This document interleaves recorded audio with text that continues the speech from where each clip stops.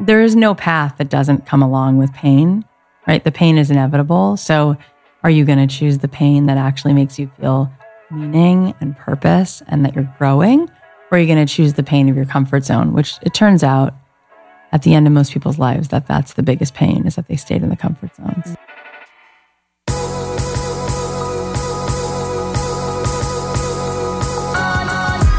You're listening to the Almost 30 podcast, hosted by Krista Williams and Lindsay Simsick. Almost 30 started as a conversation about the transition from our 20s to our 30s. But then we realized life is full of transitions. So we expanded our mission. We are an intuition-led, wellness-focused lifestyle podcast that promises to deliver authentic conversations, diverse points of view, and insights rooted in optimism, growth, and intention.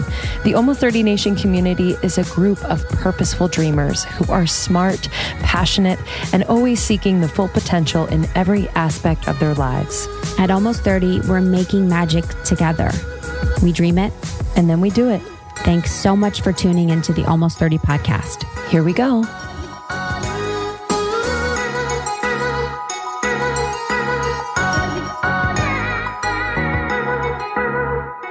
Hello and welcome to Almost 30 podcast. Hello, my friends. We're so glad you're here. We are so glad you're here. If you are new, welcome. If you are not almost 30, if you're old as hell, you're totally fine. We sent out an email recently and we had new subscribers from a partnership that we did with an amazing brand. And we got like 3 emails that were like, I'm not almost 30. That's so sweet. So sweet. She's like, I'm almost 47. I know. I was like, welcome to the fam. Welcome to the fam. Lindsay and I started this when we were transitioning from our 20s to our 30s. And we felt like we needed support, community, answers. And now it's turned into so much more than that. So we provide tools, resources, insights to navigate transitions in your life. And serious laughs. And serious laughs. So I think it's serious lulls. Serious lulls. Well, because it is like there are, I think, the most serious and maybe dramatic points of those transitions. There are like a lot of laughs there that we don't give ourselves permission to actually indulge in. The space too. So we're here to laugh about it, but also follow it up with some tactical things and just a community to support you through it. Yeah, we like that balance. Mm-hmm. There was actually a post yesterday that we got tagged in from our sweet community that made me lull a little bit because it was like backhanded. I keep getting those. I keep seeing the backhanded where it's like, I think they're kind of stupid, but they surprise me each time. It's really sweet. This podcast is to me what I hope this can be to others. They tackle everything from shrooms and ayahuasca to pooping and living in their most authentic selves. And living in their poop. Funny. But we say one thing at one poop and they're like, damn, they talk about poop. I mean, I know. I don't think, I'm trying to think. I always, when we're thinking about content for the future, I know there's so many things that we haven't talked about, but I'm like, what have we not talked about? Yeah. Do you know what I mean? Yeah. There's so much, but I think we've covered a lot thus far. I agree. Unafraid. As far as like human evolution, I've actually been thinking recently about a lot of episodes that I want to revisit at some point and re-release and bring into the conversation again. Completely. Like the one with Dan Savage, I've been thinking about a lot. Dan Savage of Savage Love Cast came on. We interviewed him when we were in Seattle in person, actually, probably a year and a half ago.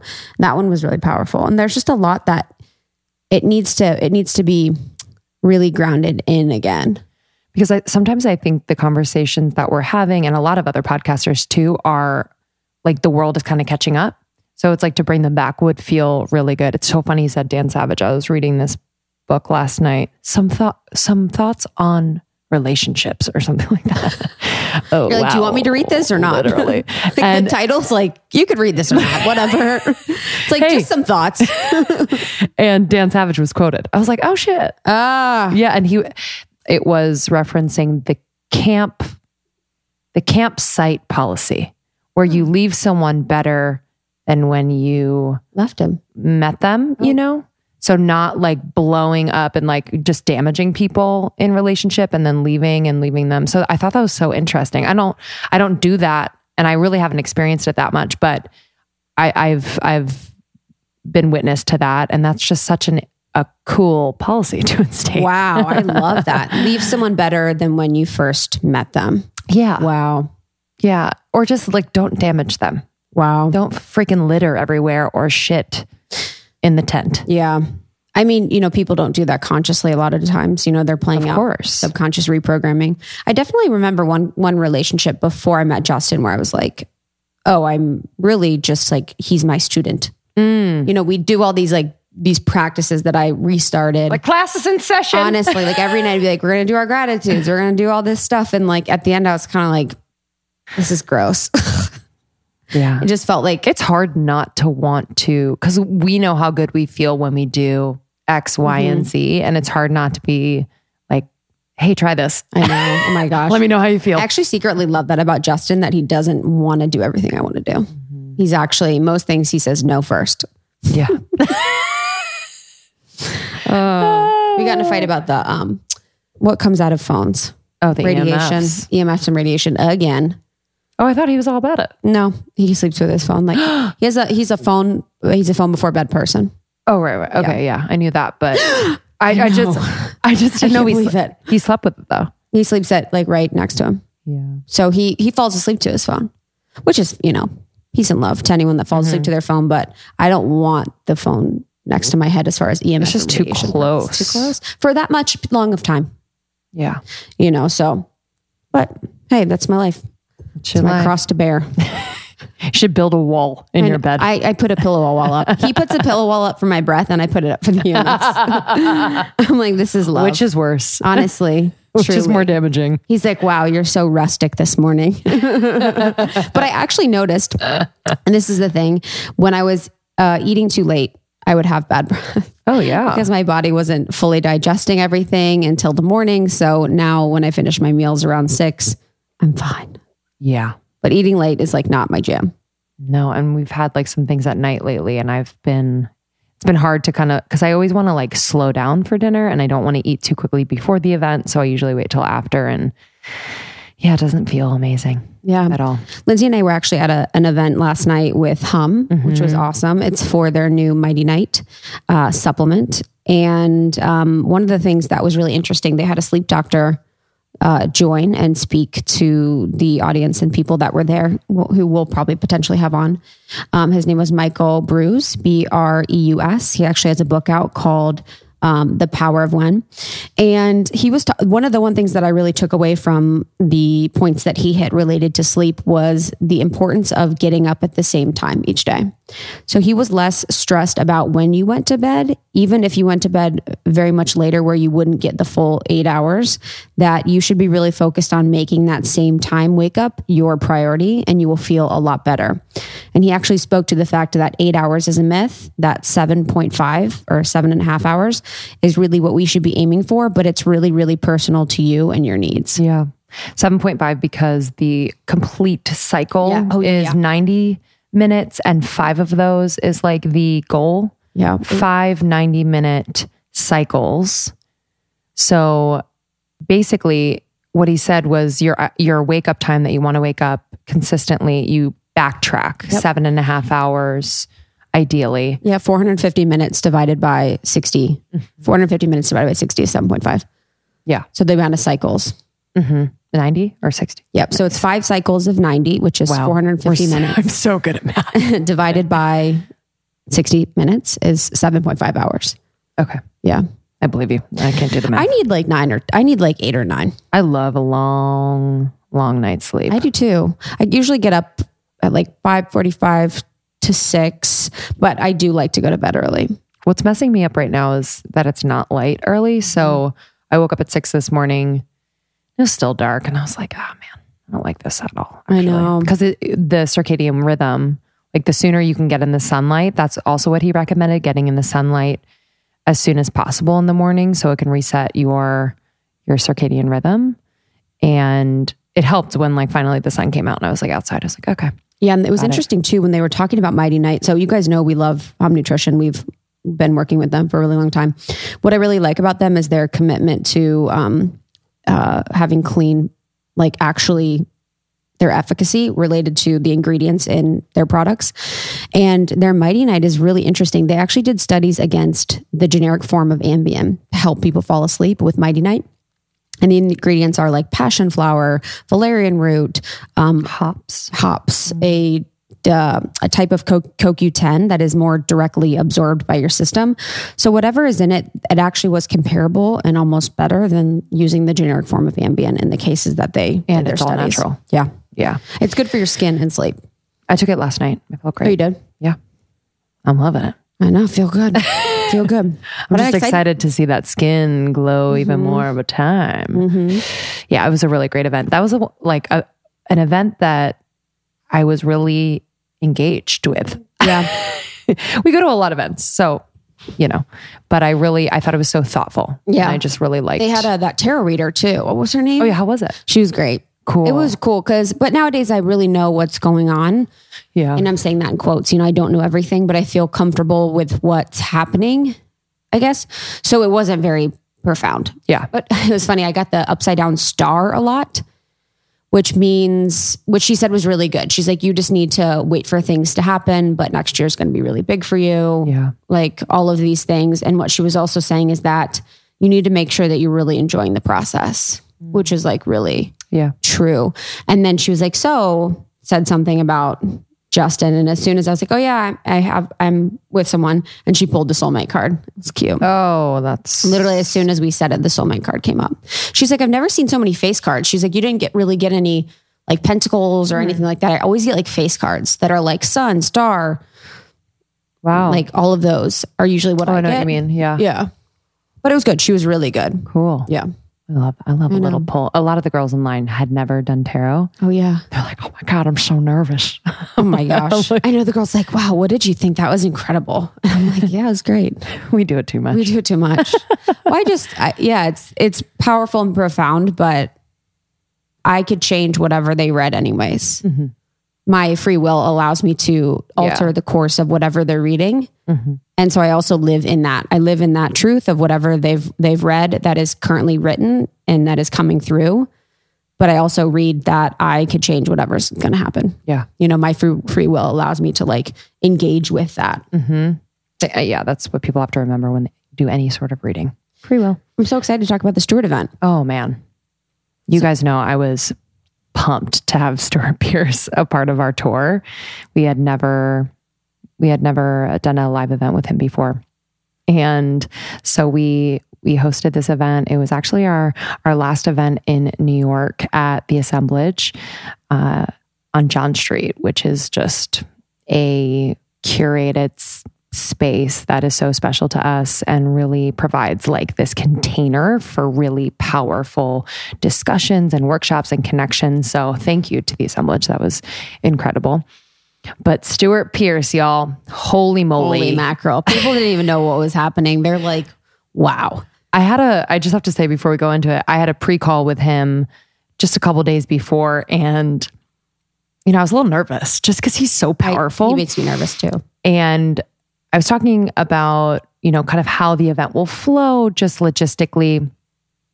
And I said, we really want you to feel good about your section of the event and whatever you want to do, whether it's interview style or you just go and run with it.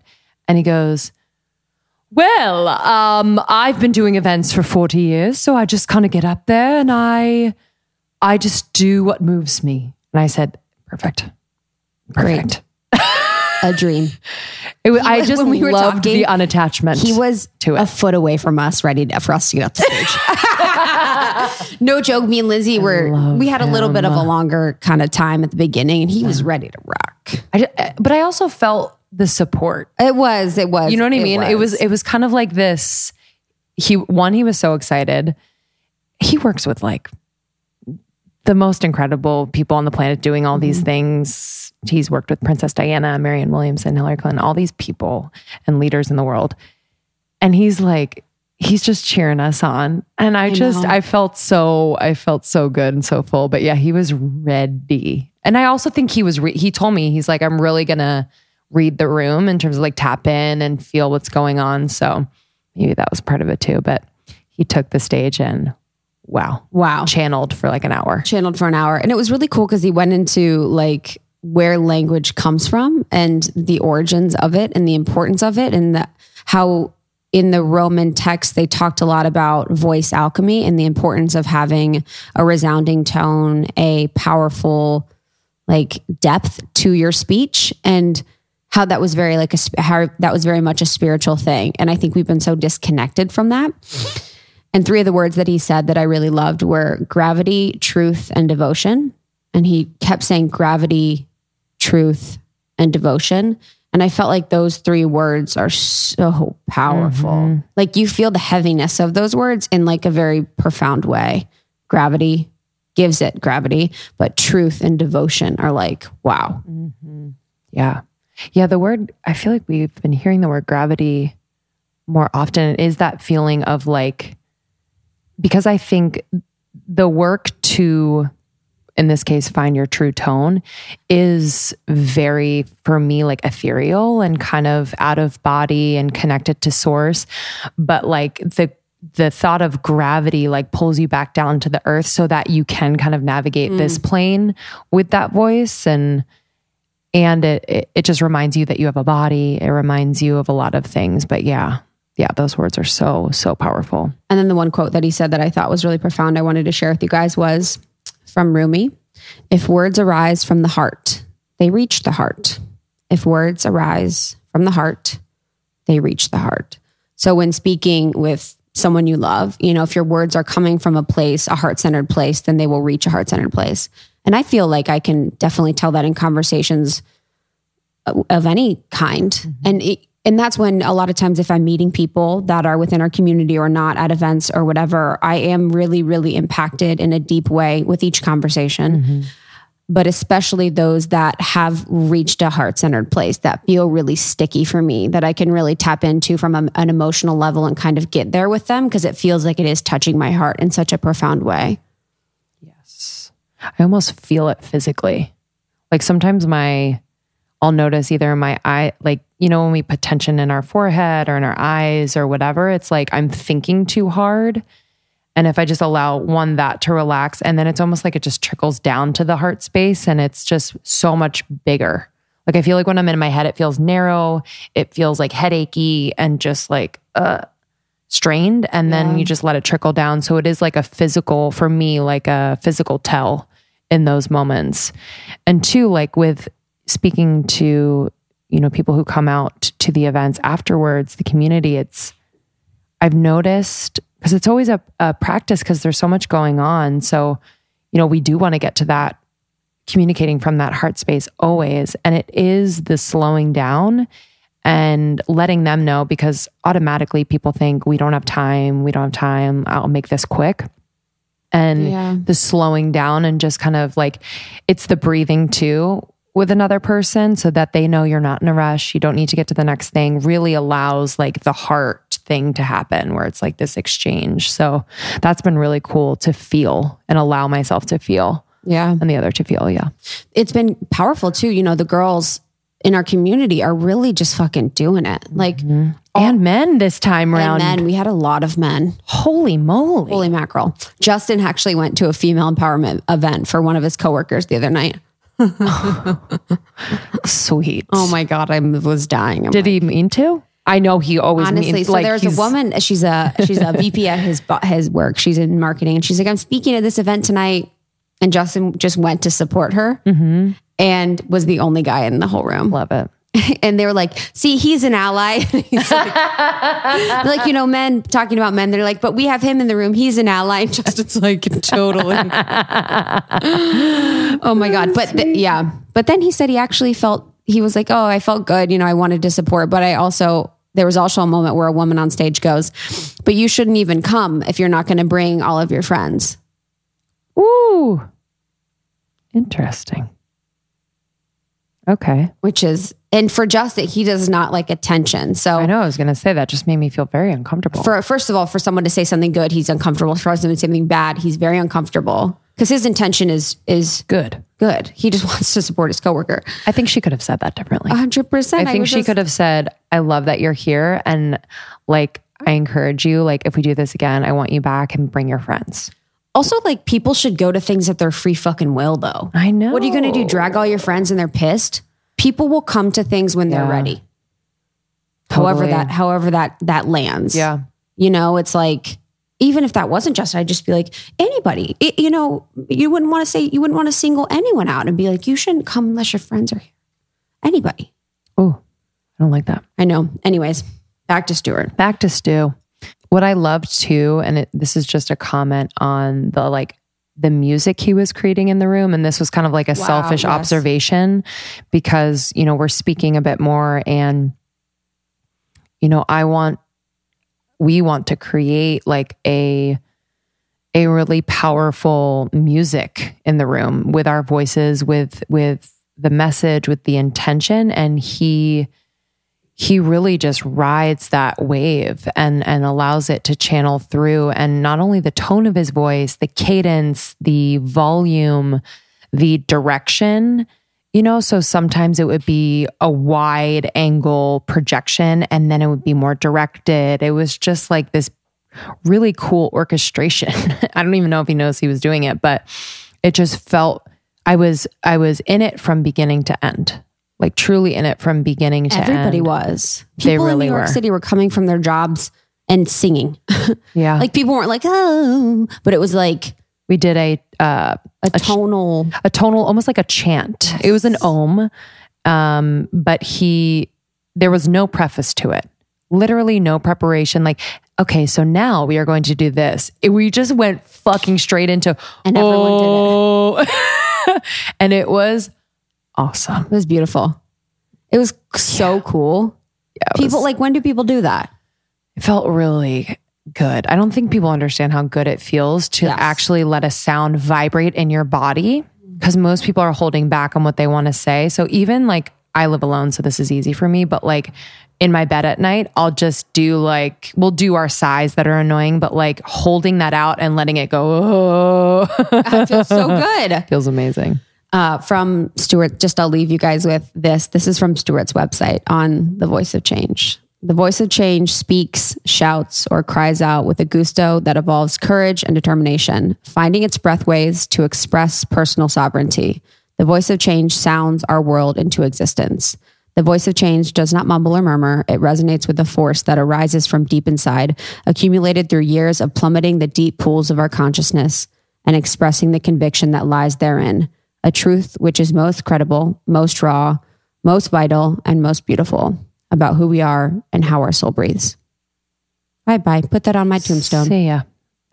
Wow, that's beautiful. We'll link that blog post on the website, but it talks a lot about what exactly is the voice of change when Lindsay and I are talking about that as it relates to the session and to Stuart. So yeah, it was awesome. So thank you, New York, for coming to that. It was so special. Thank you to the assemblage.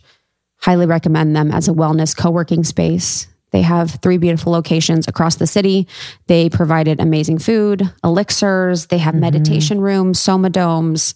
They're just really thoughtful and kind. So we love working with them and highly recommend you checking them out if you are in the city. Yes. Thank you all so much. And we are on tour still until the end of the year, having a freaking blast. And we can't wait to meet you. So if you are we're coming up, we're going to be in Philadelphia and Washington, DC. So please grab your tickets for that. They're almost sold out. So grab those. We will be in Australia, in Melbourne and Sydney, the second half of November. And then we will be back for our live show in Los Angeles. We want to see you at that live show. So if you're in LA, December 7th, please come. Dynasty Typewriter Theater at the Hayworth. And then we will be in Miami after that. So Miami, baby. Here we go. Clubbing. The event is a club. It's a club night. That's all. We're going to wear our bandage dresses. Oh, can't wait. And those platform heels, patent leather platform heels. Got them. You can find all information, almost30podcast.com/tour. And I think that's it. Yeah. So today we're really excited. We had the pleasure of interviewing Cathy Heller on the podcast, and she just makes me laugh. Not only is she inspiring, but she just makes me laugh. She walked into the studio and it was so funny because we have a bunch of tour stuff in here. She goes, "Are you guys moving?" Yeah, obviously. I just love her. Like, there's no filter in a very beautiful way. She's the best. Like, truly the best. So smart. Her podcast is amazing. She speaks with like world-changing leaders. And she just has a really, really beautiful way of getting straight to the heart of what the conversation is about, what is helpful for the listener. And I just love to be around her. I loved our conversation. Yeah, her podcast is Don't Keep Your Day Job. So you can find more info, don'tkeepyourdayjob.com. But I loved her story and kind of like the evolution of who she's been and how she's become this incredibly successful coach and podcast host. For a large part of her career, she was a singer-songwriter. So I just loved how she dove into those different aspects of her journey, made it really relatable. And we were on her podcast. So check that episode out. Don't Keep Your Day Job is her podcast. It's incredible. And we hope you love this one. This one's really, really inspirational. So if it resonates with you, share it with others. That means the world to us. Yeah, we'll see you on tour. And thank you so much, Kathy. Enjoy this one. Do you like the sound of your voice? Like, what are your thoughts on hearing your voice? People always ask us that. As a podcaster. Yeah, it's okay. It's never really what I think it sounds like. Yeah, I think I sound like Jessica Rabbit. Hopefully. But no, I sound I like think your voice is super soothing on your pod, and it's not in a way that is annoying. Yeah. That is so sweet. It's very important. I do get a lot of people saying, like, could you slow down? Like, I talk really fast. Oh. People think that's whatever. Thanks. But okay. Thanks. Wow. Actually, I did want to ask, and maybe it just fits now, like, there's so much feedback when you put out like a podcast, when you put out your own stuff. And I think especially in the podcasting space, because people can comment and anonymously, quote unquote, like, how do you take that? Yeah. Some of it stings. Yeah. But I feel very blessed, not to sound like a jerk, but I do feel blessed because we have over like 3,100 reviews or something, which is so kind. And the vast majority of them are really, really nice things. People are like, this changed my life. But it is amazing how there's like 3,000 positive ones and there's like 83 people in the world who cannot stand me. I love that you know that number. That's exactly the point. I know. Yeah, it is the point. And it does feel devastating sometimes when you read people's words. Yeah. And I think that people should hear that though, because I do feel like there's this misconception that once you're doing something like this, or you look like you've arrived, or by the way, I'm so on the way, like I don't think I've arrived, but when you have some kind of success, people think, oh, she won't take that badly, or, oh, she's in the ring, so now it's our chance. We can heckle her and she doesn't feel it. And it's like, I'm just a girl standing in front of a guy asking her to remember that from Nottingham? Yes. Oh, yeah. Like, I'm just a person. Yeah. And so I do have moments where I will read things and be like, oh, forget, I'm not going to ever do this again. And then 4 minutes later, I'm like, well, that's probably stupid. But of course it affects me. I wish it didn't, but it does. Do you ever hear anything and you're like, oh yeah, that's right, I should probably work on that? Yeah, I do also feel like that because I want to grow. And so I teach my audience that we should think about what other people need. I think that radical empathy is 100% what's needed in a thriving relationship or business, which business is a relationship.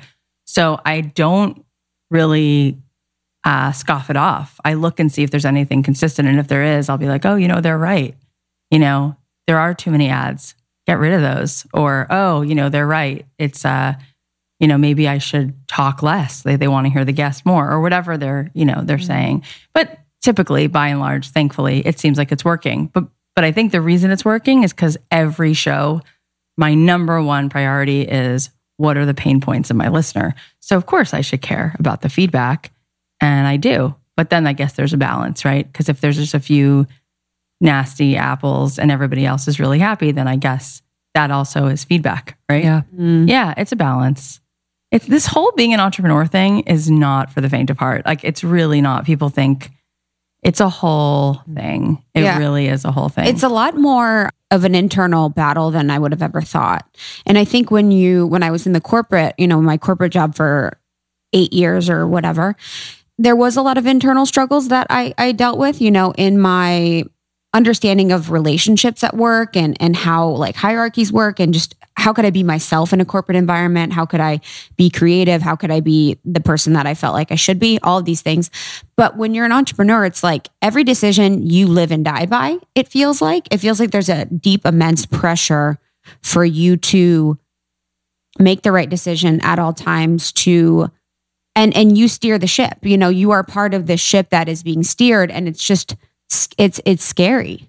Yeah. And I think that probably the main difference is because you are the brand, right? It's you. So unlike sitting at a desk and building someone else's dream in corporate, this is you. And like the last few days I was recording my audiobook actually, and I was sitting there really sort of metabolizing what it is that I'm saying in this book. And it dawned on me, I came home and said to my husband, I'm like, you realize that I'm not preaching or pleading with people to have a new career. I'm really earnestly begging people to fall in love and fall back in alignment with themselves. And so this idea of don't keep your day job, this whole thing I'm doing is about finding your work where you wake up and you go, this is the click. This is me in my gut knowing I am in alignment where my soul can dance. And so, of course, what you just said is at stake because you're not really looking for the zeros in the bank account to add up. You're looking for, you know, is this the moment where I actually feel like the person who was created to be me is now actually doing what I'm supposed to do? At least for me. I mean, I feel like that's what all of us who have our own business are striving for. Everyone who I've interviewed, whether it's Bobby Brown or Jonathan Adler or Howard Schultz, it's really not about, if you want to make money, you could just go into real estate. You definitely shouldn't listen to my podcast or read my book. Like if all you're really curious about is just making money, there's so many faster ways. But if you're building something, then this is really like your rite of passage to somehow figure out how to live life on your terms and do the stuff that you know is whispering to you. And so it's so much more than a business, you know, and that makes it both exciting and scary, and we're so much more vulnerable. So every decision does feel like we need to kind of check in. We were talking about yesterday, just like the humans, especially in this day and age, like resistance to feeling uncomfortable or in pain, or just kind of be like, like giving up and turning around rather than being with it. And I just think about that a lot with entrepreneurship, with creativity, with starting something, because every day isn't going to be like, oh my God, I'm living my passion and my dream. It's like, there are some really hard days and some days where you just like produce some shit like that you probably won't ever use. I mean, 100%. But I would love for you to speak on that and how you've experienced that and what it really looks like day to day. Because I think sometimes people get tripped up because entrepreneurship is can be so isolating and lonely. They're sitting in and they're like, I don't think it's supposed to be like this. Maybe this isn't for me. Right. You know? Yeah. I mean, I feel like everyone who's listening and everyone on the planet, by the time you're like 6 or 8, for sure by the time you're 11, like you've gotten your heart broken. Either you suffered like a major loss or you had a big rejection. Like it's just called being on the planet. So I think what happens is we devise a plan where we're like, I think I know what I'm going to do. It's really going to be smart. Like I won't actually want anything because I will never get hurt. So I won't make art because no one can criticize it if I don't make it. And I'll tell myself, I don't really want to be an artist. I actually don't want to do any of that. So I'm fine. And I don't really want to be in love either because I'm actually fine. So I'm fine is actually a really big lie. And it's because we don't want to be in pain. So we should probably stop first and congratulate and like pull over to the side of the road and like look at yourself and be like, you've like survived. You know, a lot, tremendous amounts, right? So you've been through the hardest stuff, but everything that you want is going to be on the other side of not just being afraid and doing it anyway, but one thing that I love, I come back to it almost every day. I repeat this quote. Seth Godin was on my podcast and he said, in order to make brilliant things, you have to have the courage to make mediocre things. And Ed Sheeran talks about this too. Like, he's like, people look at me and they think I just was born Mozart. Like, I just write one number one single after the other. And it's so not the case, right? Like, just like it took Serena Williams and Fred Astaire all those hours to become a master in their field. It was the same thing for me. And I wrote dozens and dozens of crappy songs. And he said, it's sort of like when you go to like a log cabin because you're going to go skiing with your friends and no one's been in the cabin for like 4 months, and you go to turn on the faucet and the water doesn't come out clear. It's like sludgy water because the faucet needs to be turned on. And it only takes like 8 seconds and then it starts to get clearer. And then you're like, we're good. We can boil some water. We can like make some ravioli. We can take a shower. We're fine. It just took like a little time to push through the sludgy water. And I thought that was such a great analogy. He's like, that's called becoming great, right? Like, you're going to have to make the sludgy brown water. And another good example of that is Andy Warhol. Someone just told me the story that he used to light his work on fire. And he had an assistant at the time who was like trying to take stuff out of the dumpster. And he screamed at her, do not touch it. It's garbage. And she's like, no, it's really not. And for him, it was garbage because he was on his way to the Campbell's soup cans and the Marilyn Monroe, and he wasn't there yet. And I think for people who become great, not good, but great, the first thing I think if I see someone talented, like at the Hollywood Bowl, or I see some incredible person opening a bakery or anything, even any entrepreneur, right? Elon Musk, in any sector, I don't just think like, oh, they're super talented and that's where it ends. I give them credit for being so courageous. Like, no, a lot of people have talent. Like, let's not kid ourselves. I know a lot of people who have talent. And I'm like, so what? It's actually not the factor at stake. It's, do you have the courage to sit through the mediocrity and keep showing up? And a friend of mine just said to me the other night, it was so kind of her, because like every person wants to feel like you see them. And most people, lately I either have friends who are like, that's awesome, good for you. And I can tell they're being kind, or some are jealous, or you lose friends, or it's all interesting as you grow what happens. But once in a while, people are like, it's really cool. Like, congrats, you're doing all these things. But she said, I just look at you and I think how fearless you are. I'm like, really? Why? She's like, because I know that even when you feel like throwing up, you keep going. I'm like, you get it. Mm-hmm. Yes.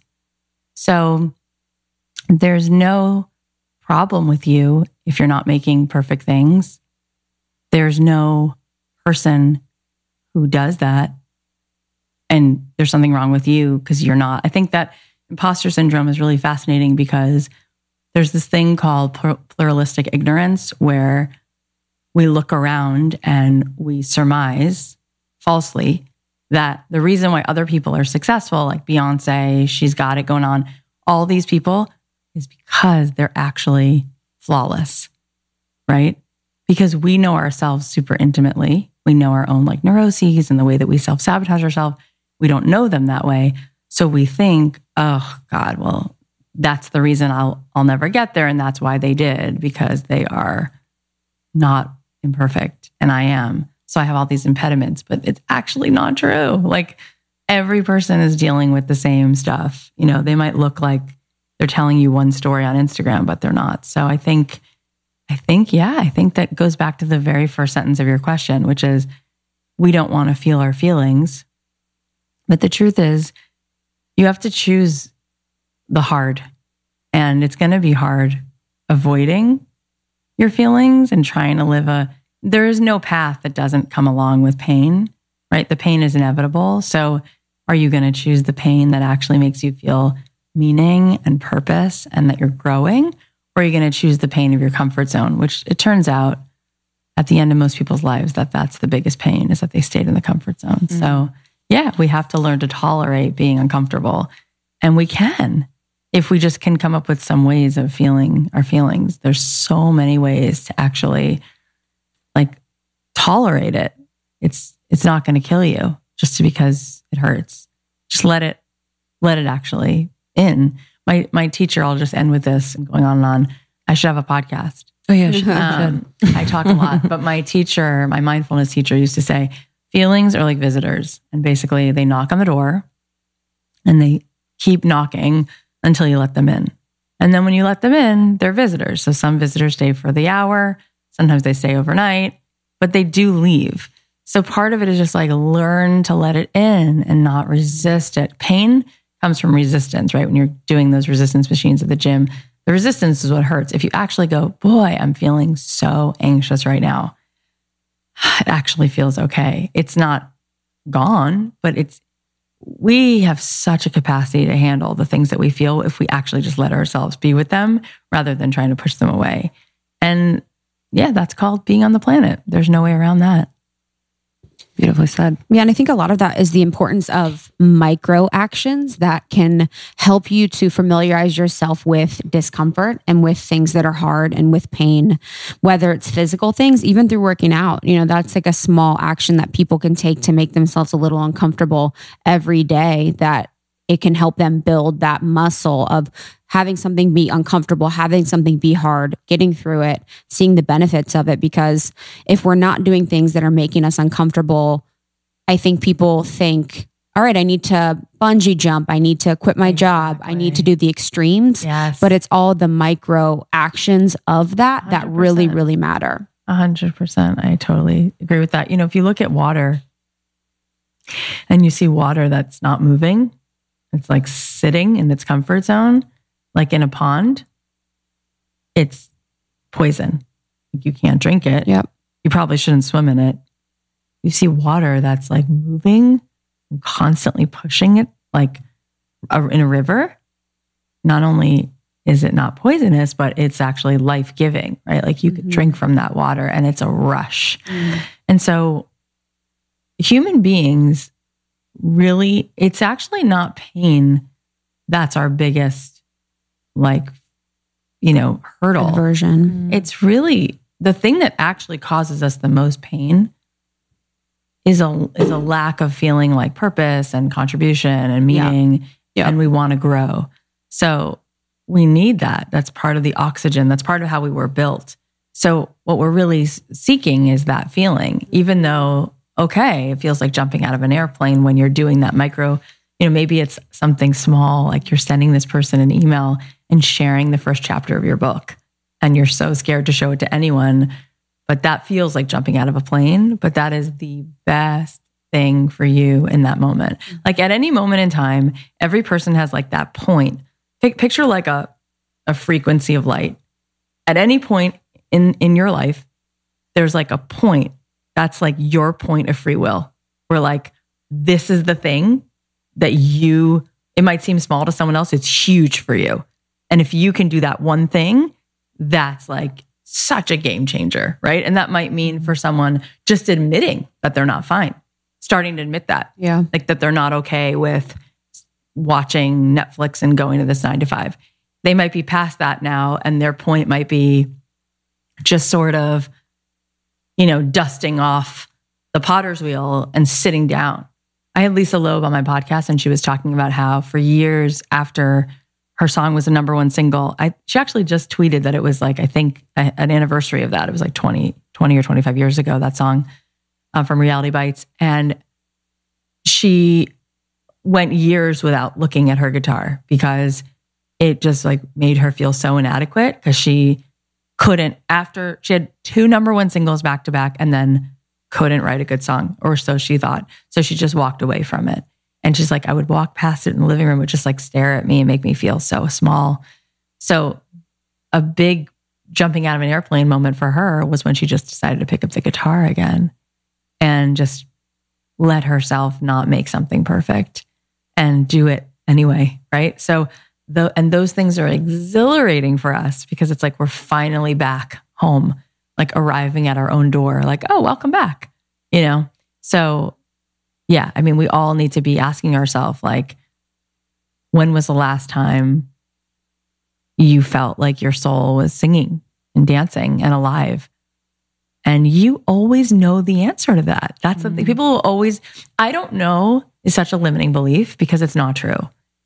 Every time I sit down with someone and they were looking for coaching and they want me to give them their answer to their purpose, I'm like, right? Let's talk about it. If you didn't, have anyone telling you what to do, what would you do voluntarily with your time? What did you love to do when you were 8? Oh, well, it's not realistic. It's ridiculous that you would even say there's no way I can make a living at it. But I love children's literature. Okay, so keep going with that. What do you love about it? Do you love sharing it with other people? Do you love writing it? And what do you love about it? Like the I don't know is really so helpful for people because it's like, I would do the thing. I just don't know what it is. And then all those other limiting beliefs become really helpful excuses, right? Like, of course I would follow my dream, but I don't have the money. It's not my fault. And then your brain goes, right, that's a fact. As if you need money to follow your dream, right? And we believe that. Or, of course I would do that, but I don't live in the right city. You're right. You don't, as if that, it's like none of these things mean anything, right? Our greatest resource is our own resourcefulness and the things you have inside of you, your empathy, your passion. Do you know that the thing that lights up strongest in the brain, it's not even love, it's enthusiasm. That's like the strongest feeling. When someone walks in the room who's enthusiastic, everyone is all in. It doesn't matter if you hate Bon Jovi. If they're super psyched about Bon Jovi, you're ready to go to the next concert. It is so infectious.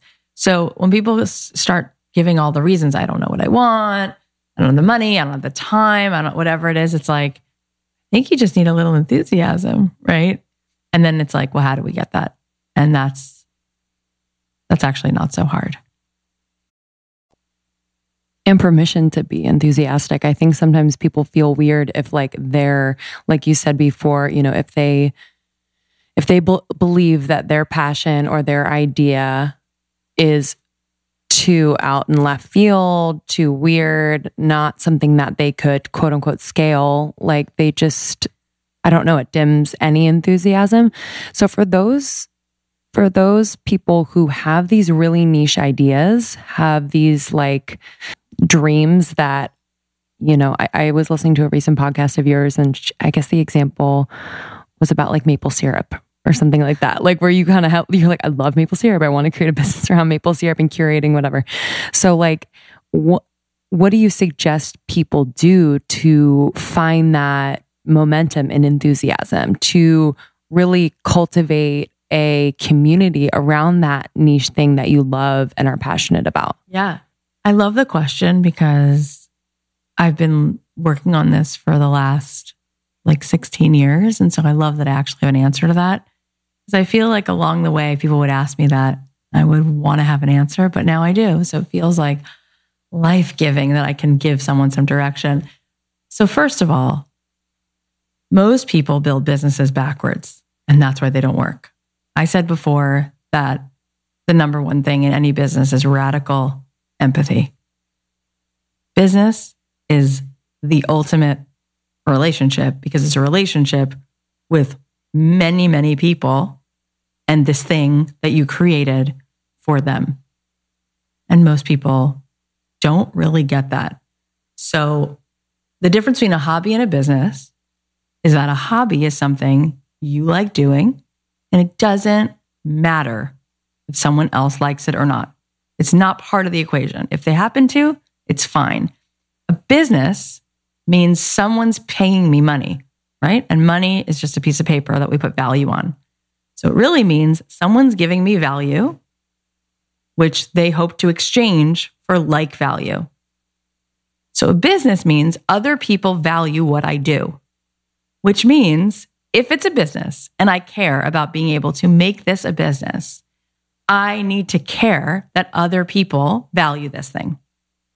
So if you're starting, instead of starting in your own head, thinking about maple syrup in your room and coming up with an entire website or an app or a store on your own, in the ivory tower, up in the tower on your own, and then putting it out in the world and going, why didn't anyone come? You want to first start with the person that it's for. Who is this for, right? Who is this for? And what do they want? And what do they need? And what's going to make this feel to them like they're being seen? Everyone wants to feel seen. Anthropologie is like a master. The clothes, not to diss them, they're not well made. Like they rip, but they have focused so hard on that girl who walks in that store. They know what she likes to smell. They know the music to play. So they make her feel seen. Any business you love, whether it's the yoga class you go to, whether it's the coffee shop you decide to become a frequent, patron at, it's because somewhere in that business the experience, you're like, this is for me. They got it. This is the reason I go to this person for this, because this is my person. Okay. So people will literally shoot themselves in the foot because they will be thinking about like, it has to be this huge thing. And I have to go ahead and build it all out before I've actually validated the concept and built this for 5 human beings who want this. So it starts with, okay, who is my target person? Is it a man? Is it a woman? Is it men and women? How old are they? Where do they live? Does that matter? Right? Because if I was making clothes it would matter if it was for like a woman or a child, right? Mattered. And it would also matter the price point then. And it would also matter if these are women who live in the Midwest or women who live in the Bahamas, right? It would matter the type of fabric, right? It would be different. It would not be wool if they live in South Florida, but it probably would be if they live in Minnesota. And again, it depends, right? Who is she and what does she want? And therefore, is it like Free People clothes, or is it more like Tory Burch, or is it like Ted Baker? Like, who is the woman who's buying this? What's it for? So if you're making this thing about maple syrup because you love maple syrup, fine. So who's in your audience? And you might be like, well, that's the problem, Kath. I don't have an audience yet. No, but they're out. Your audience exists, right? Like the people who would fit that, they already do exist. So do you have 3 friends who you went to camp with and you all love maple syrup? Because ask them. Are you making something for moms? Are you making a yoga class for moms? 3 moms. They might not be in your audience, but they are your audience. So ask them. Try it. Everyone I know who's been successful, whether it was Bobbi Brown, who started by making one lipstick color and selling it to her friend, right? And started to give it to friends and see what they thought and what do you like and what color would you want? Oh, you want colors that are actually lip colors. That's interesting. Oh, what a cool idea, right? Let me build an entire brand around that. Fascinating. So it's not about, and this is what's also just so striking, is that you don't need to have 600,000 followers or 15 million people who know you to be successful. If you, let's say, have a product that you sell for $50 and you sell that product to 15 people every week, you're making $750. The 1,000 loyal customers. Right. Concept. Right. This concept. If you have a product that's $50 and you're selling it to 30 people a week, that's $1,500 a week. That's $6,500 a month. And now if you backtrack that and you'd be like, okay, so I can just start really getting clear, working this concept with the people who it's for, and you begin there, right? You start there. And it's just amazing where that can grow. It's just amazing. And then the next thing I would say to them is, who already has your audience, right? Like if you have this incredibly curated line of all these indie farm to table maple syrup packs or bottles or whatever, like that's the thing that you've been curating. So who sells pancakes? Do you want to go to a few local, really cool boutique-y brunch places and see if they might want to sell those, right? In a beautiful packaging? Do you want to go to a couple bloggers who are obsessed with all kinds of waffles? Is there a specialty waffle sort of kiosk? I know of one right now in Century City Mall. They just make waffles. Do they have 6 stores? Do you want to partner with them? Do you want to do a pop-up in their store? Your audience already exists. You do not have to reinvent the wheel, but you can start small because you have to anyway, and validate the concept and get feedback from the people who would want it. And you'll be blown away how quickly you can start to make $750 a week, right? It's actually not so difficult. I have a friend she's vegan, and she decided to see if she could make vegan corned beef, and she did. And it was good. So she lives in Calabasas, and she took it to the Calabasas Commons, and her husband videoed it, and she asked people, do you want to try my corned beef sandwiches? And people thought it was real corned beef. And she's like, guess what? It's plant-based. And she worked on it a little bit to get the texture and the color to look like corned beef because it tasted like it right away. Respect, but yeah. And she wound up then thinking like, oh, I wonder who already has my audience. So she walked into all the delis in LA, Factors, Cantors, Arts, Izzy's. And one by one, they said, we'll start by buying like 10 pounds of it. And guess what? People loved it. It was a good value add for them because she pitched it like, which everyone who's listening should always pitch the value add, right? Yep. Like, how does this serve you? If I have maple syrup, well, that might be something extra cool that you wouldn't have thought to have to make. But so she went in saying like, you probably have vegan customers and maybe they want to see that you care about that, that part of the clientele. Anyway, it took off and now she's like, got these reorders in like, it started with like 5 stores. Then she went to like, where else do people already eat? Dodger Stadium, ArcLight Cinemas.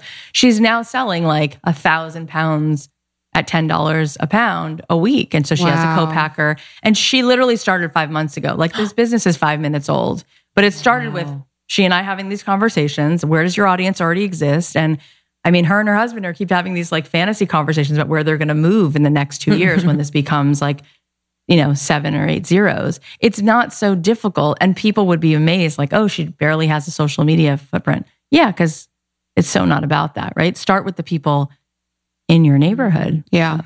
I don't know if people are worried. This is the thing. It's like I don't know if people are worried about validating business ideas because they're worried about the feedback, which puts them in a hole anyway. So if you are someone that has a business idea and then you're worried about getting that business idea validated through feedback and you don't want to ask people, then that's going to stop you right away. And you're going to continue to ideate and create logos and create websites. And I've said that all the time. I'm forget that website. Literally, forget the name, forget the tagline, the colors, who cares? I know. Forget getting the Instagram handle.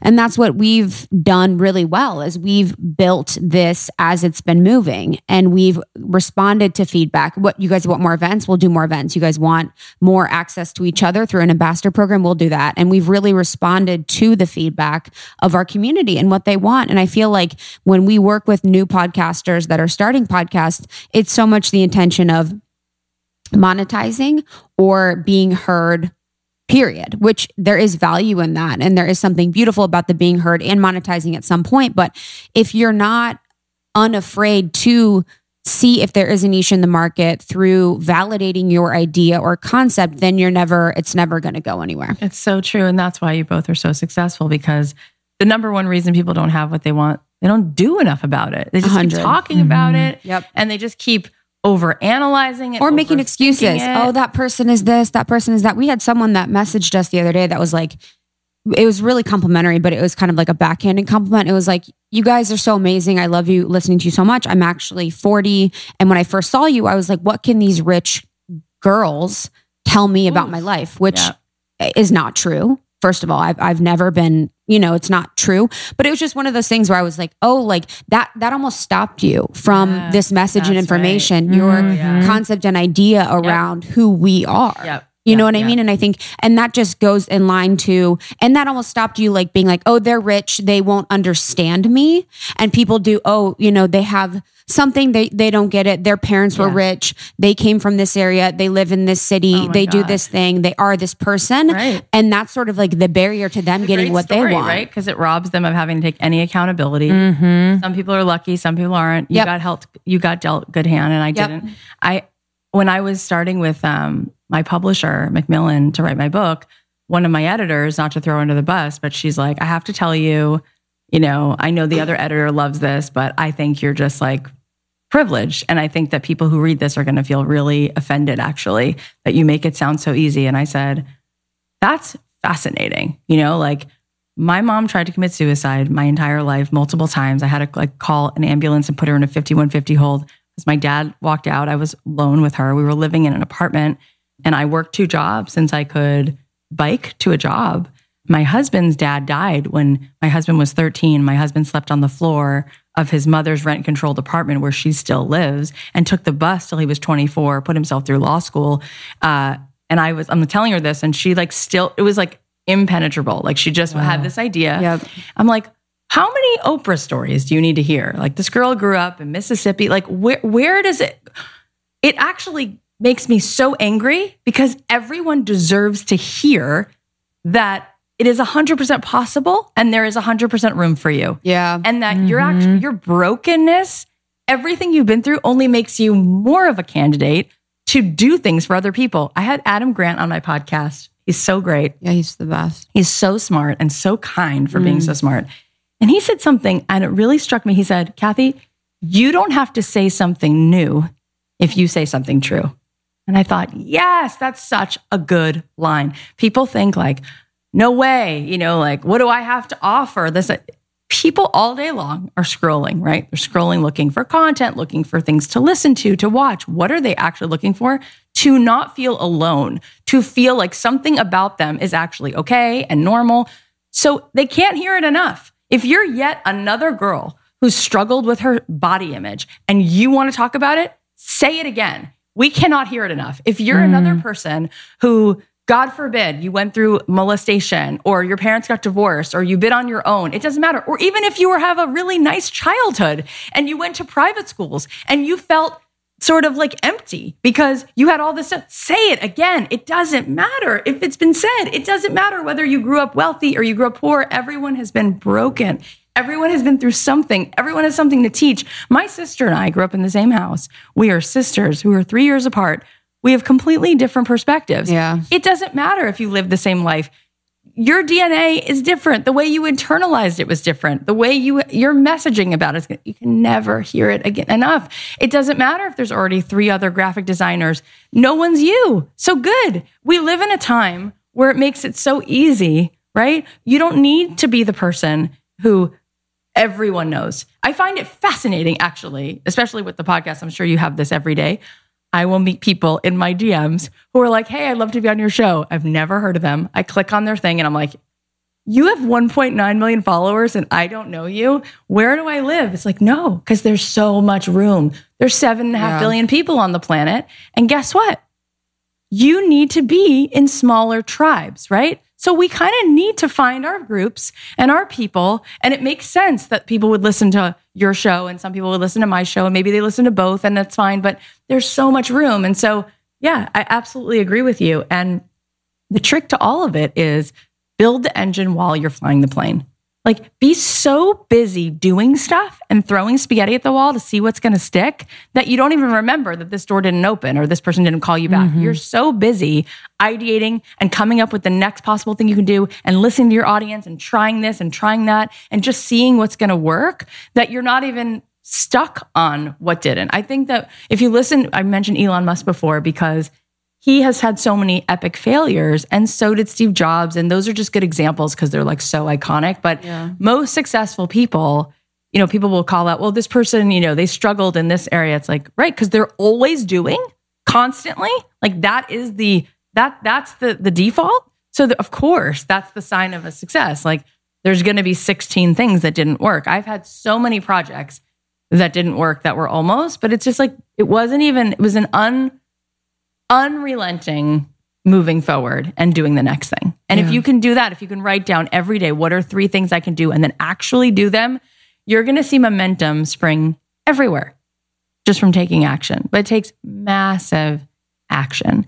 And the only way we can take action is when we're in a really lit up state of mind. Because people think that productivity and taking action, that in order to do that, you need more hours in the day.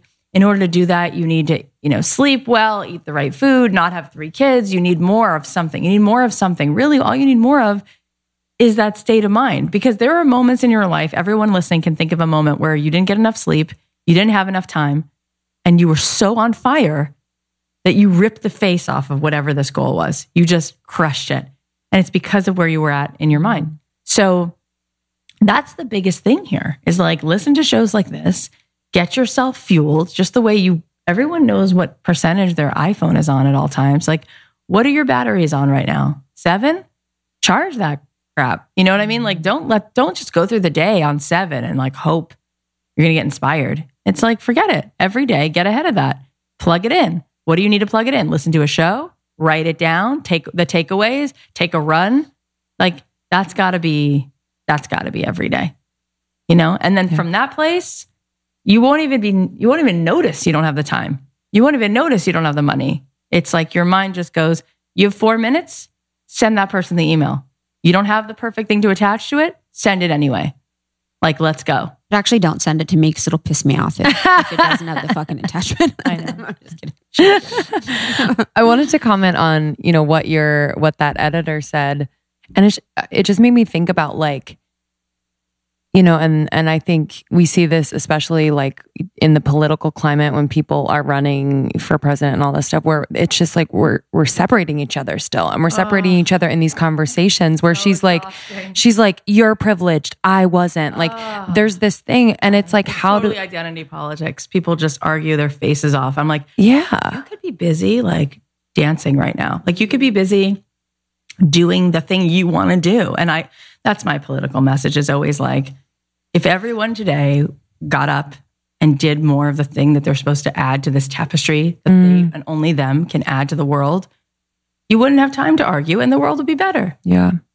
I also just think and it makes me think of like just people being born into any circumstance, whether they're born into the wealthiest family in the United States or they're born into poverty, whatever it is. Like, I try to remind myself constantly, because I will trip up. I will kind of be like, oh, they have 1 million followers. Well, their dad was someone, you know what I mean? Like, we all have those thoughts, but you know, it's so purposeful. Like, wherever we land on this earth at this time, like, there's so much purpose there. And for people not to recognize that for themselves, you know, I think is, instead of, you know, myself being like pissed off that they made a comment, it's just like, oh wow, they haven't like realized yet that like where they are is exactly where they're meant to be, and in those circumstances, and they can make an impact, however big or small. It doesn't really matter. 100%. We had this awesome girl on the show. Her name is Emily Esfahani Smith, and she did a TED Talk on it's called Why Happiness is Overrated. And she went to Harvard and studied happiness, basically. And she grew up in a Sunni home. Her parents are really religious, Sunni Muslims. And when she was in college, she's like, I don't want to be religious. I just want to kind of like chill. And so she studied, you know, what makes a person happy. And she realized that nobody's seeking happiness, because happiness actually is not something that you get to keep, right? It's like, you might be happy for 45 minutes. You have to work and something comes along and you're like, oh, now I feel depressed. So it's really not about happiness. So what is it? The things that people really, really crave are 4 things, which all sort of sum up to be a sense of purpose. It's this feeling of meaning, contribution, transcendence, and belonging. That's what she said. So when she said, when you wrap that all up, it's really purpose. And she goes, I look back and see how my parents, that's why they're happy, because their community, it gives them all those things, right? Belonging, transcendence, meaning, purpose, all that stuff. So literally they've done these studies with people over a lifetime. You know, they have this incredibly long study going on at Harvard. It's like an 80-year-old study. And they've been watching all of these people and they're studying their white blood cell count, like trying to see what makes a person really live the longest and be the most fulfilled. And it isn't happiness, and it's not the amount of people you reach, and it's not the amount of money you make. And we hear this and it goes in one ear and out the other, but it really is feeling like you are contributing. And what that means is you showing up in the world, doing something that you know that you can offer, and someone receiving it, right? That feels so good. That's why when people who love to do stand-up, they'll be like, I hate going up because I get so nervous, but when I come off, I just feel so good. Like I made all these people laugh. I know that's my thing. It's just like a rush. I know as myself, as I'm a singer-songwriter for years, like when I would get up and play, it was just like a drug. It was like the ability to give that to someone else and make them feel something is such a gift. And we had this girl on my show who you guys probably know, Morgan Harper Nichols. Oh, I don't know. That's a gift now that you know who she is. She's so great. She lives in Orange County. She's African-American. She used to be touring with her sister in a band, and then she was sort of like broke. And she came home one night years ago. I think it was like 3.5 years ago. And she's like, I don't know where I'm supposed to be, what I'm supposed to do. And she wrote this poem and she put it on Pinterest. And she had like 16 people following her. And it was something that said something like, you know, when you reach this point and you've gone through so many dark nights and you've crossed so many mountains and rivers, like don't forget what got you here and keep going. Something like that. She posted it, and the next day her friend was like, that's so beautiful. Can you write something like that again? And she said, I don't know. I mean, it just came from this moment where I was just feeling I just felt like it came out. So I'd have to be inspired. And then she had this brilliant idea, and she went on her Instagram, which had like no followers, and she said, if you're out there and you're listening, send me anonymously a story, something that you're going through right now, heartbreak, something you're celebrating, something you're questioning, and I will write a poem for you, and I'll post it anonymously. And every day she got these emails, and she posted for one person, just for one person, what she felt she would say to that person if they were sitting beside her. And it's beautiful. And of course, in a year and a half, her Instagram grew to like 650,000, and the rest is history. And she's making incredible, amounts of money because she's doing art installations, and she's sold a book. And I mean, and she was like, I said, what do people do when they want to have more followers, when they want to make a bigger impact? And she's like, whatever you do, like today, this week, ground yourself and find 3 people you can do that for. Like, do you love to bake?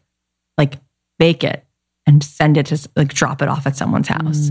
Like, write that song for someone, because that's ultimately what you're seeking anyway. Like, it gets to a point, this, I'm sure. Like, once you've been featured in Forbes and you hit 1 million followers, 5 million, whatever, I don't know. I don't feel it the same way anymore. I'm just like, cool. In fact, it's kind of bad. I start to like expect that every day. And I'm like, where's my newest win? I have nothing new to post like that. When's my next big? What really actually makes my heart and my soul feel great is like some human, one person being like, oh my God, it's going in. The transaction is happening, right? So that would be my suggestion. Yeah, I completely agree. I love that every week finding 3 people, one person, like to really share your gift with or interact in a way that's super grounded and connected. So have you, with the title of your podcast, have you had people talk to you about or ask about, because I do wonder about this too, and this is why I'm asking it in a backwards way, but with our journey and our story, we do talk about the entrepreneurial journey, and we do talk about quitting. I was working at a corporate job. You were working at SoulCycle.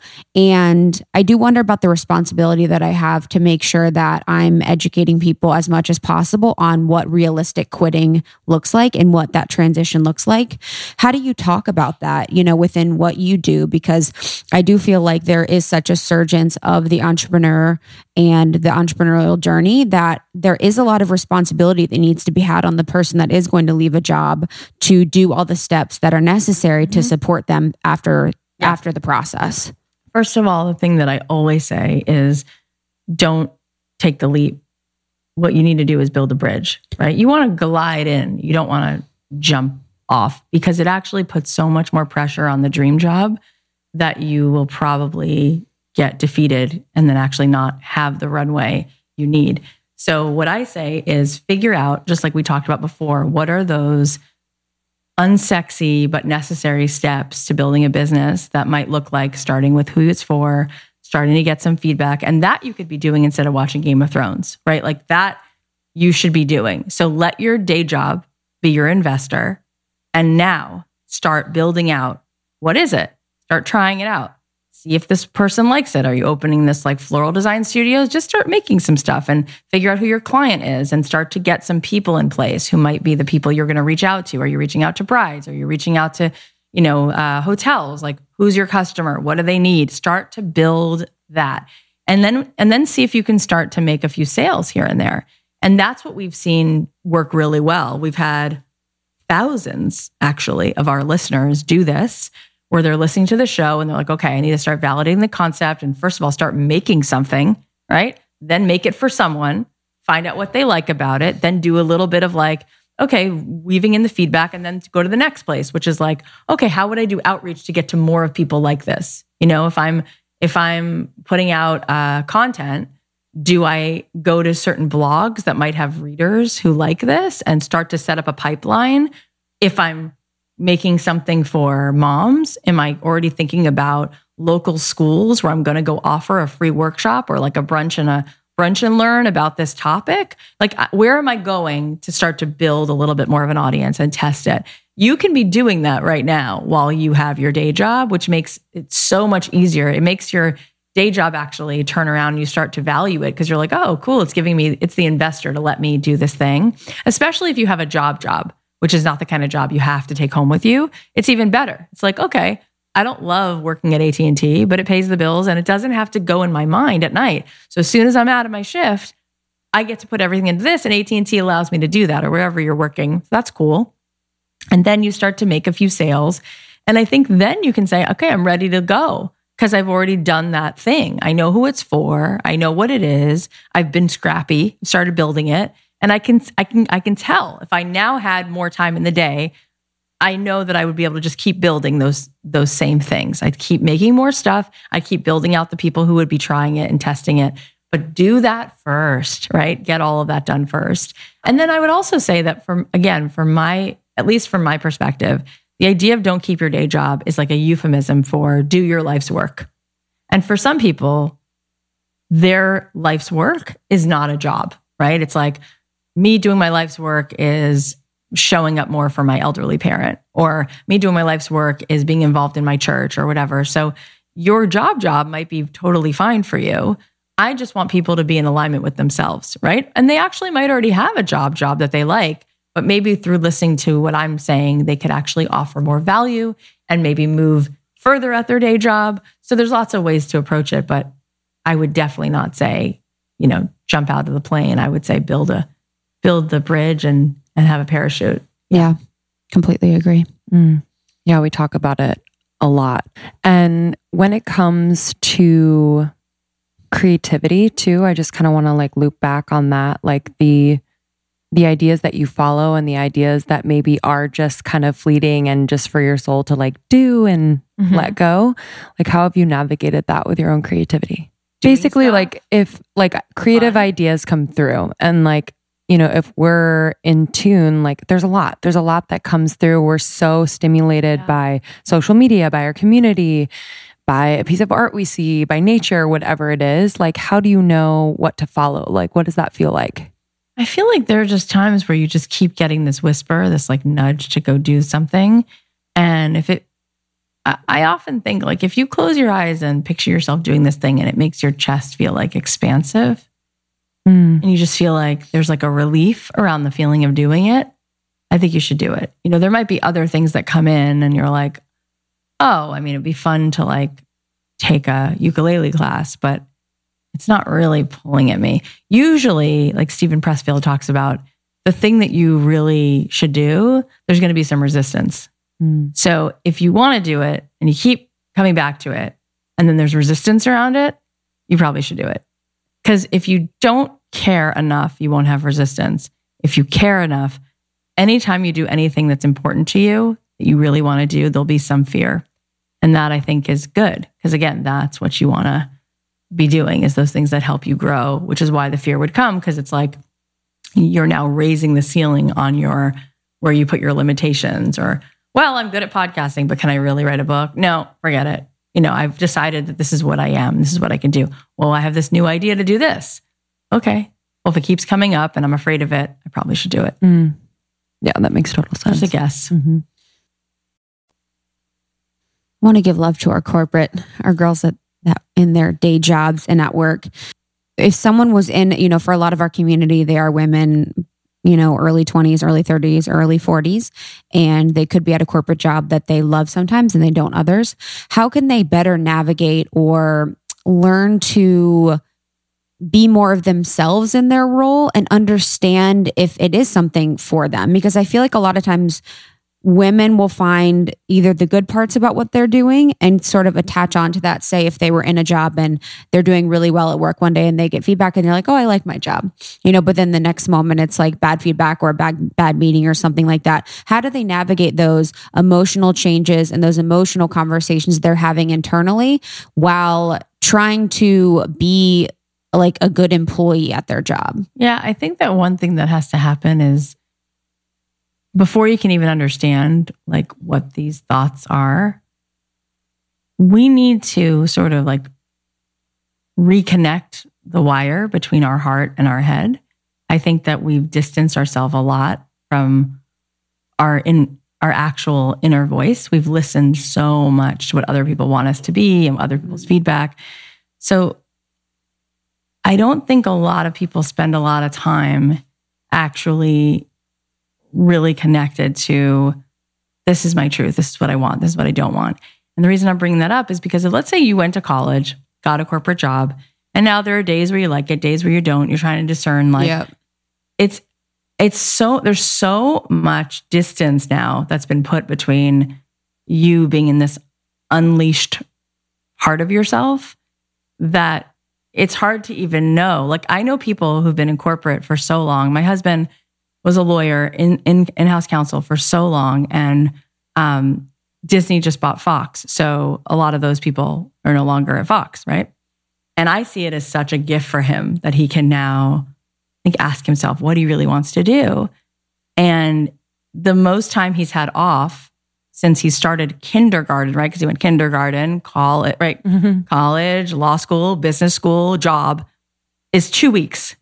So he's like, I just need to get another job. I don't even want to be creative. I don't know why you keep pushing that. Not everybody wants that. I'm like, you don't even know. Like you haven't even, you don't have what to compare it to, right? You just have, so there are some people who are going to come back around to like, no, I just want to build someone else's dream. And I like doing that. Some people do, right? That's one way to make a living is like, I don't want to be a songwriter, but some people want to be an agent for songwriters. They want to be around music, but they know that's not their thing, but there's a way to be around it, which means maybe working at a label. So yeah, some people are going to be in corporate and have to figure that out. But before you even can know that, you've got to spend some time with yourself. And so I love the Julia Cameron Artist Way process. I love the idea of writing morning pages every morning to just like let all those thoughts out.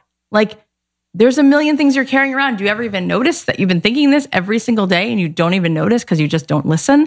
Or take yourself, like she says, on an artist date once a week. Because when I first used to hear questions like this, I used to think, no, you're right. Some people are creatives, some people aren't. But she says, have you ever gone to a preschool and seen a 3-year-old who doesn't love to paint? Absolutely not. Right? So what do they all have in common? They're all messy. They have paint on their sleeves, paint in their hair, paint up their nose. And eventually, some of those kids, they get one hit to the jaw and they're out because something happens and they stop letting themselves be messy. Right? And those are the people who say, I'll just let you build your thing and I'll work for you.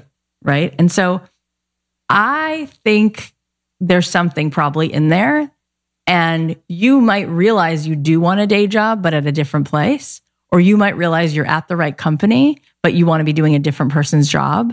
But in order to get any of that, you're going to need to actually do the work to get inside.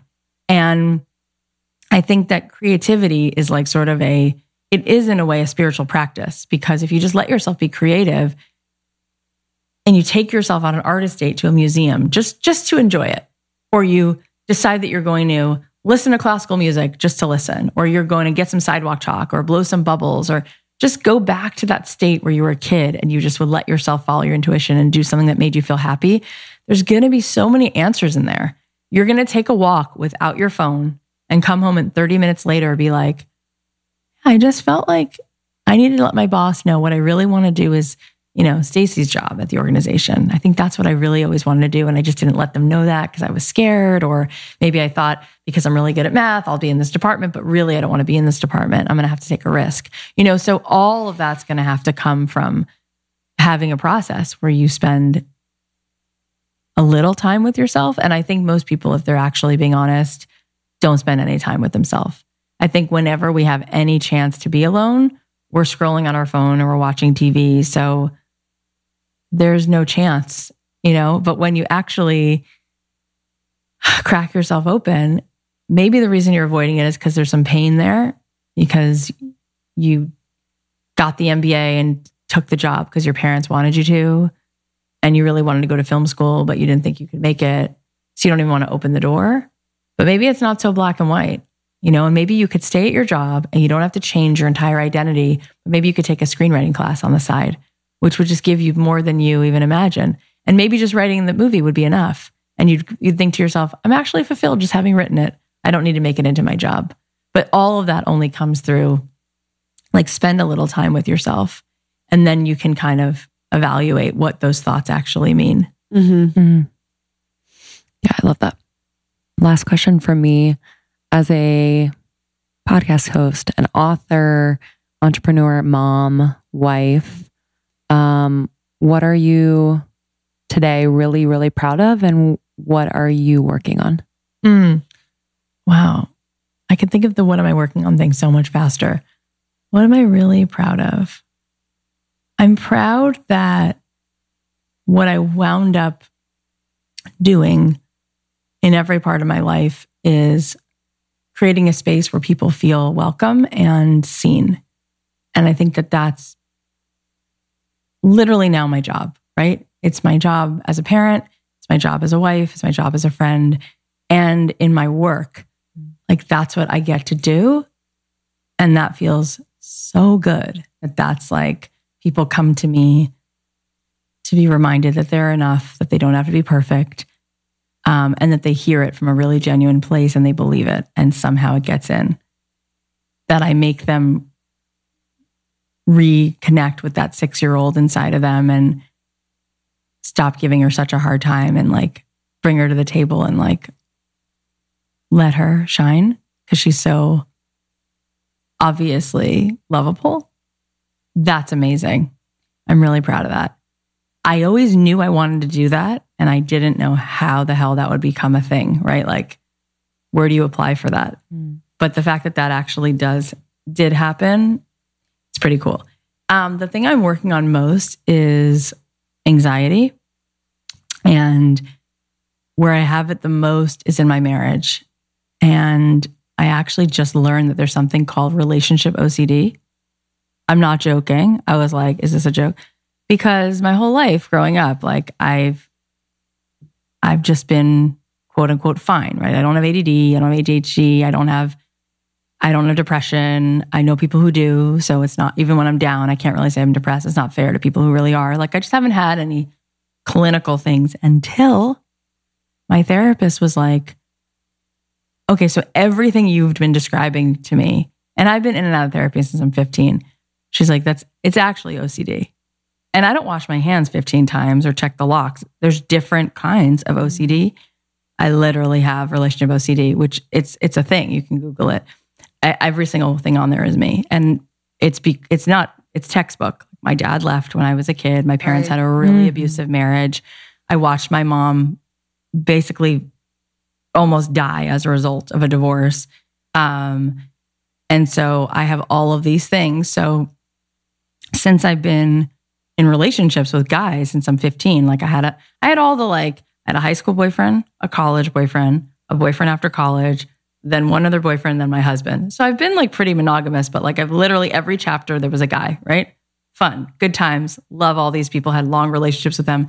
In every one of these relationships, it's a nonstop. Am I in the right place? Does he see me? Does he get me? Oh my God, what about, I'm fine for an hour, 2 hours later. Am I not fine? I don't know if I'm fine. That's crazy making. And I've always just thought it's just a relationship. It's just this. It's actually, I now know that it's something else, because when it happens to me, I get so spun, I get so anxious, and I start being really compulsive. And that's being just completely 100% honest. Boy, do I wish I could make that fly away. But for some reason, it's maybe a survival skill or something. So it's when it happens, it's physically, I'm not okay when that's hoping to me. So I'm really just hoping and working on making that go away. I feel I'll have so much more energy for my life when that's gone. Yeah. But I don't know if it's ever gone or anyway, so I'm working on it. Yeah. And there's something called cognitive behavioral therapy, which I just started, because I always just did good therapy, right? Where you'd find an expensive, good therapist who you think knows because she's so expensive. And that's been fine, but it's cool to have a CBT therapist who's like, okay, let's look at the thought and then let's like figure out a new pattern. Mm-hmm. And so we'll see how that, I'll check in with you in a few weeks, let you know how it's going. Are you thankful that you were able to determine what that was? Yeah, I was literally like at a point where I like dropped to my knees. Oh, I was in my that makes closet. so much sense to me. Mm-hmm. And I just begged God. I was like, and I don't pray. I should. I think prayer probably helps, but I've never had that growing up. Maybe I should start. But I dropped to my knees and I was like, God, if you're there, please help me. Like, I have a life that I want to enjoy and it doesn't let me, right? And I have a really kind husband and 3 beautiful kids who I went through 14 rounds of fertility treatment to have. And we bought this beautiful Cape Cod house in the most pretty part of LA. And that was built through all of this effort. And my career is great. And I'm not able, and it goes deep. It's like, it's almost like you don't feel deserving of what you have because you have to find some way to suffer. So you can't even like bear, it's almost like, oh, am I really worthy of this person's love and this career? So it's just enough already. And it's amazing to me because I meet so many successful people and they might not have the kind of OCD that I have, but people have so many interesting ways of keeping themselves from enjoying their life. And it goes deep. I mean, it's fascinating, but yeah, I'm very grateful that I finally can see that it's a thing. Because up until now, nobody was brave enough to tell me that it was a thing. I don't think any therapist wants to tell you you have OCD. Really? Yeah. I would feel like that would be their absolute go-to. job. Yeah. I think I outsmart a lot of people too. Yeah, that would be very me, to be honest. together. Yeah. Quote unquote. I would spend thousands to manipulate them. Thank you for sharing that. That's really beautiful. And I think that the piece that you talk about is something I've been thinking about lately too, as we've grown this into my dream. And it's, a dream that I didn't have, but has been realized, that we do always find the thing that will keep us from the bliss, from the joy, the email, the bill, the annoying conversation, the Instagram thing, like whatever it is. And it's tragic. And I think that it's so important as like a spiritual hygiene to recognize that and to kind of make sure to mitigate against that, within your life. Because if you are not enjoying it, you are denying the divine and the beauty and all of the great things that you've been given. And I think it is challenging to sit there in a beautiful home with a beautiful family and a great relationship and to be like, fuck, because I look around too, I'm like, wow, here I am. I'm like, there's a lot of people. I'm always like, well, there's a lot of people that deserve this. Why me? Why me? Why me? And we can't understand everything. And our best bet is just to be grateful, even when we can't. The other day, I was like, I do this all the time where I'll be driving in my car and blasting some really great song. And like 15 seconds later, I'm like so in it. And it feels good. You get like a rush of dopamine and you're happy, right? And then as soon as I notice that I'm happy, I'll be like, oh my God, that's so stupid. Like, who am I to dance in my car? Like, that's so dumb. Like, why did maybe I shouldn't be this happy. Like, it's just a normal Tuesday. And it's amazing how that comes around, that self-conscious. Like, I think, growing up, we saw that modeled for us, don't be too happy. You'll lose it. Everything will go. Or someone else isn't happy. Your mom's not happy. Your sister's not happy. Why are you so happy? And it's just like ridiculous. It's like we have such a short amount of time here and we should just allow ourselves to, lift our face to the sun and like enjoy it. It's such a gift. And I posted this the other day. My friend, Emily McDowell, she's in Bali right now. And she posted on her Instagram something like, we're not employees of the universe and God's not tracking your vacation days. Like, let yourself be happy. And I reposted it and it was so triggering to some people. They're like, that's not true. When I went to church growing up, I was told like, you need to be in service and this, that. And I was like, I'm not disagreeing with you, but maybe the best way to be in service is to fill up your own cup. Because now you have so much to reverberate when you walk down the street. Like, maybe before you go try to save the oceans, save yourself, make yourself really lit up.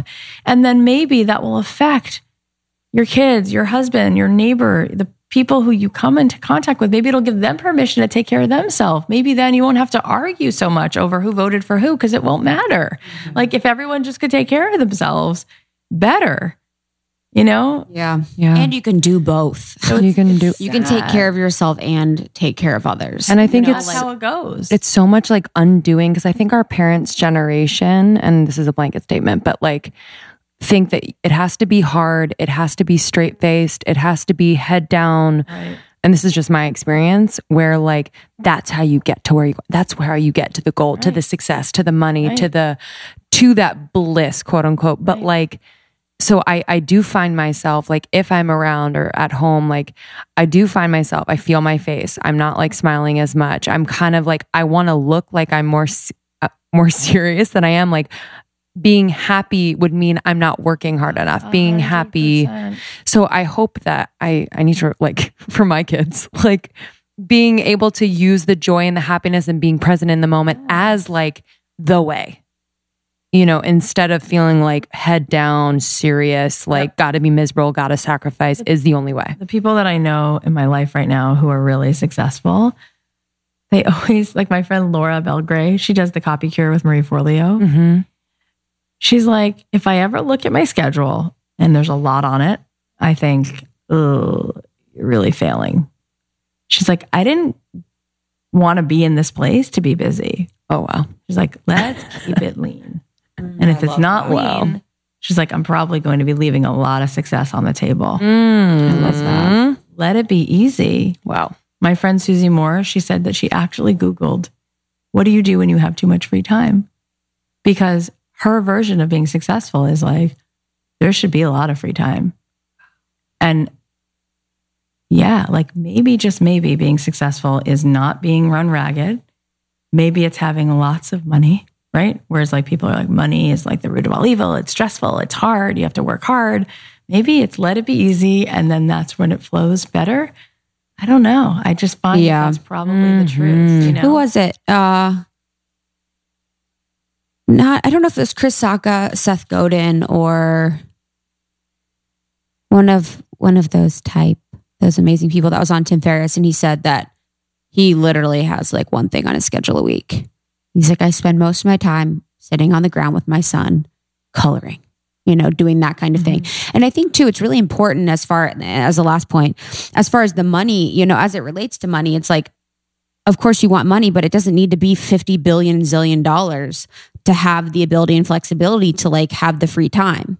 It can be a sustainable amount of money that gets you to the point where you can allow and allot the freedom in your schedule. You don't need to be at the whatever amount that people sometimes assume or think. I told my sister, she went to NYU for theater and she's been struggling to be an actress for a long time, which is a whole nother episode. But I said to her, if you decided to teach an acting class or a playwriting class, and I told her what I said to you, like you charge $50 for the class and you have 2 classes of 15 people, right? So 30 students, and you do those 2 classes back to back. That's $1,500 a week, right? That's $6,500 a month. You could spend the rest of your week auditioning. She hasn't taken me up on it. Of course. When I started out and I was writing music and I was just like trying to get a record deal, and then I got one, then I got dropped, and should I tour? I realized that if I could license a few songs, like literally 1 song a year to McDonald's, then it would allow me the freedom. And so I was like, I'm going to make that my customer and figure out with Radical Empathy what they need, blah, blah, blah. I did that whole thing. And that's actually how I started. I remember that when it really started to click, my first license was $25,000. And then in that year, I got like 6 more. I remember turning around being like, that's crazy. Like I wrote a few songs, which I liked doing anyway. That day writing it was fun. And now I'm making $250 a year because that's how it started for me. And yeah, I had tons of free time. And even in LA where things are expensive, $250,000 goes a long way. And so is $100,000. I mean, you could have a lot of free time, especially if you're doing something you love. And so it is an all or nothing. You don't have to be like it's not Beyonce or bust. Yeah. Yeah. There's something like just to speak about like your sister. It's like, there is just this like inner conflict of letting go of like, no, but I'm going to be an actress.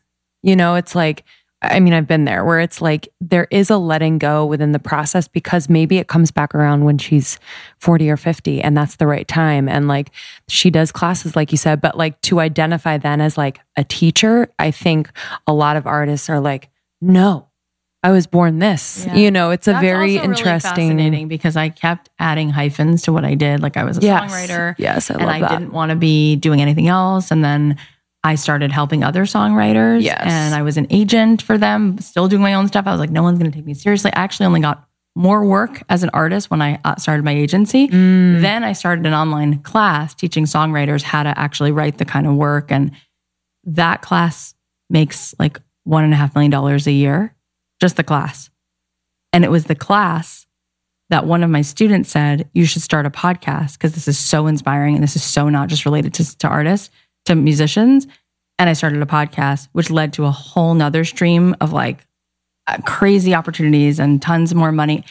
And it was so much resistance for me to be like, yeah, I'm going to add that. How the hell do we know what we're supposed to do? Why do you have to be one thing or another? Why can't it be yes and? And it doesn't mean that you can't spend the rest of your time building things or making things. Like, I just think. I love that. You're funny because you're like, yeah, there's so much resistance. It's like, it doesn't seem like in your path that there's been any resistance. I feel like you've been very attuned to what the message has been and followed that, and attuned to your listener and your customer.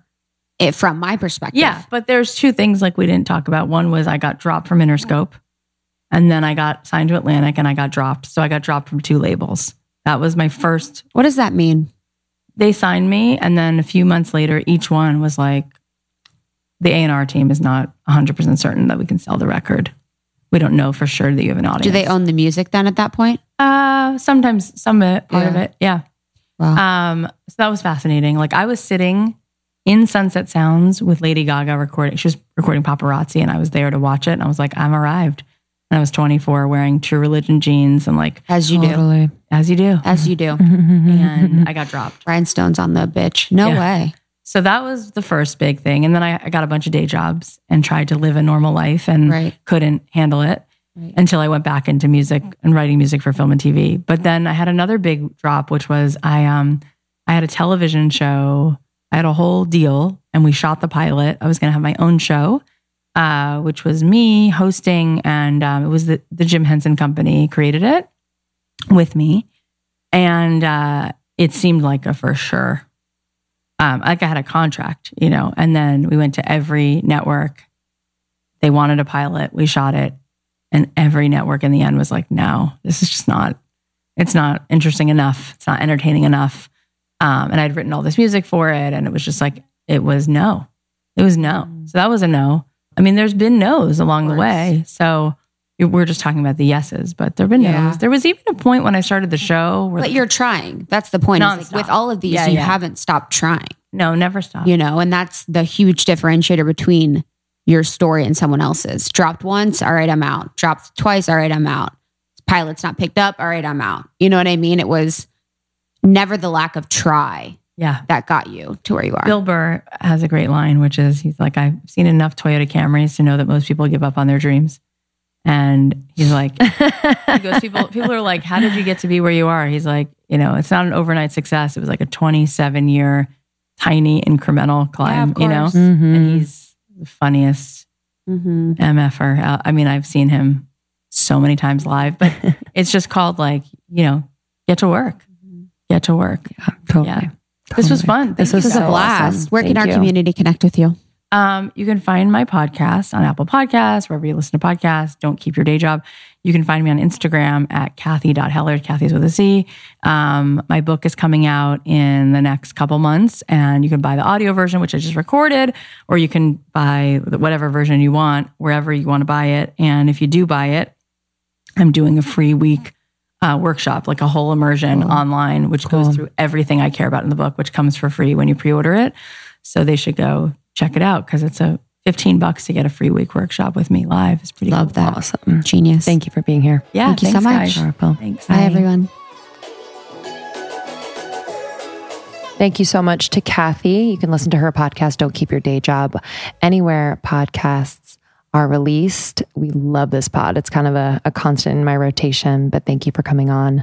She's super inspirational, funny. And if you'd like to learn more about her, don'tkeepyourdayjob.com. Thanks, Kath. You're the best. Let's do our sweet little review of the week. Thanks, guys, for being so kind and taking a moment to support this free content from the book podcast. This is a beautiful paragraph, so makes my commute a blast. 5 stars. Growing up, I was always very close to women. My mom, my older sister, my closest friends, etc. And a couple years ago, I started living with my now fiance. Although I love my life and I'm so blessed in many ways, there's a part of me that gets really sad and just misses having some type of female connection around all the time, like the chit chat that happens when you are getting ready together in the mirror, or that honest conversation that happens over coffee. This podcast honestly makes my drives home from work and my chores around the apartment feel like I am hanging out with my best friends. If my best friends were suddenly trailblazing conscious lifestyle powerhouses. Not only do I feel so connected to such empowered and inspiring women, but I learn something new with every episode. I especially love listening to the conversations I don't know if I'd necessarily agree with, like the incredible work a guest of yours does with homelessness on Skid Row. Thank you so much for the work that you do. It is seriously amazing and changing the world with every person that you reach. Almost 30 is opening minds and bringing such a sense of connection and inner peace to so many people. Thank you. That's from Sarah. Thank you so much, Sarah. Literally. That really... I mean, thank you. I really love the part about listening to the conversations that she might not agree with, too. I think that's such an important part of this human experience, is to listen, recalibrate, understand, seek to know, have compassion. And I just really, really appreciate that. Thank you, Sarah, so much. Thank you guys for writing reviews on iTunes. It means the world. If you could just take a second and do that, we would be very, very grateful. And we will see you on tour the rest of the year. And you can check us out at Almost 30 Podcast on Instagram. It's Krista on Instagram. Lindsay is Lindsay Simsick. And you are so loved by the both of us. Love you. Bye-bye.